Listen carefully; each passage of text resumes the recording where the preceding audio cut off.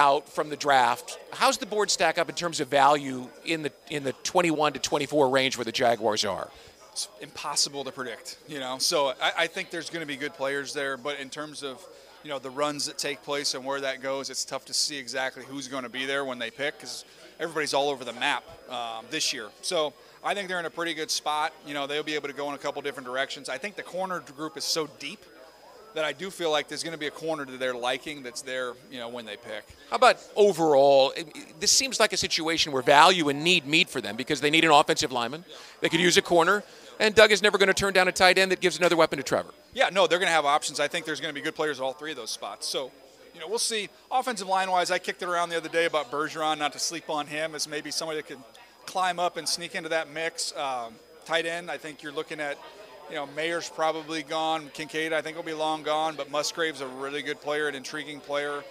Branch has been kicked around a lot. I think there's a chance Joey Porter Jr. is there when they pick. So if that's the case, that's what I would be leaning towards. That would seem to be a steal. And not to make too heavy of a comparison, but when I look at him, I see the frame of Jalen Ramsey. I see that length and that height. Yeah, no, and you look at who they have on the other side as well. So, it doesn't matter. The regimes have changed, but big, long, rangy, athletic corners have kind of been something they've made a habit of going after in Jacksonville. Jaguars are sitting at 24 because the quarterback came on. And there's a thought that you just can't give him enough weapons. That's what I've been screaming from the mountaintops. And I cannot wait to see Ridley and see what he looks like there. I've heard they're already throwing together. I'm excited to see what that looks like. But I'm going to talk about it on the draft. I'm just going to refer to it as the Mahomes doctrine, which is – at some point in time, you almost give up. You're not going to be able to stop them. So you might as well load up on offense and see if you can go into Kansas City and win a shootout. And if you've got 3, you need 4 weapons. If you've got 1 tight end, you need 2 tight ends. You can't have enough offense.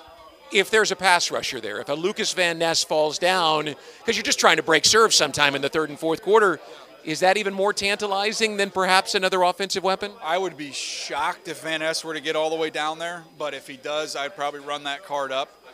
So I think that's why they're in a pretty good spot where they can just see what falls to them, and they can go in a couple different directions. But they have a lot of pieces in that defensive front. I'm excited to see them continue to grow and see if they can, the group that they have right now, if they can continue to grow and take the next step. How deep does this draft go? We've heard fourth round is about where you lose on impact players. Can they wait to find an offensive lineman at pick 56 or 88 or a tight end? Yeah, I think the offensive line, particularly the tackles, falls off really early. So I think if you're looking at a collection of needs, if your offensive line and you're looking at tackle, maybe you can kick into guard as well, I think you probably have to address that early. I don't believe in the third, fourth round you're going to really like what's there.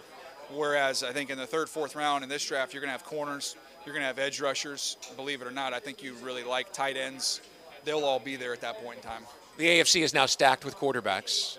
Your thoughts on just where Trevor got from year 1 to year 2 and what you might expect in year 3? Well, it was not really a surprise that that's who he is, and what we saw that first year, everybody knows the reasons, whole host of reasons why we didn't get to see the real Trevor. I thought last year, especially being there for that playoff game and seeing that live and in person, it was like, that's Trevor Lawrence. And the crazy part is he's just getting started. So I'm really excited to see where he continues to go. And I know, in the AFC, if you don't have one of these cyborg quarterbacks, you have no shot, and they have one.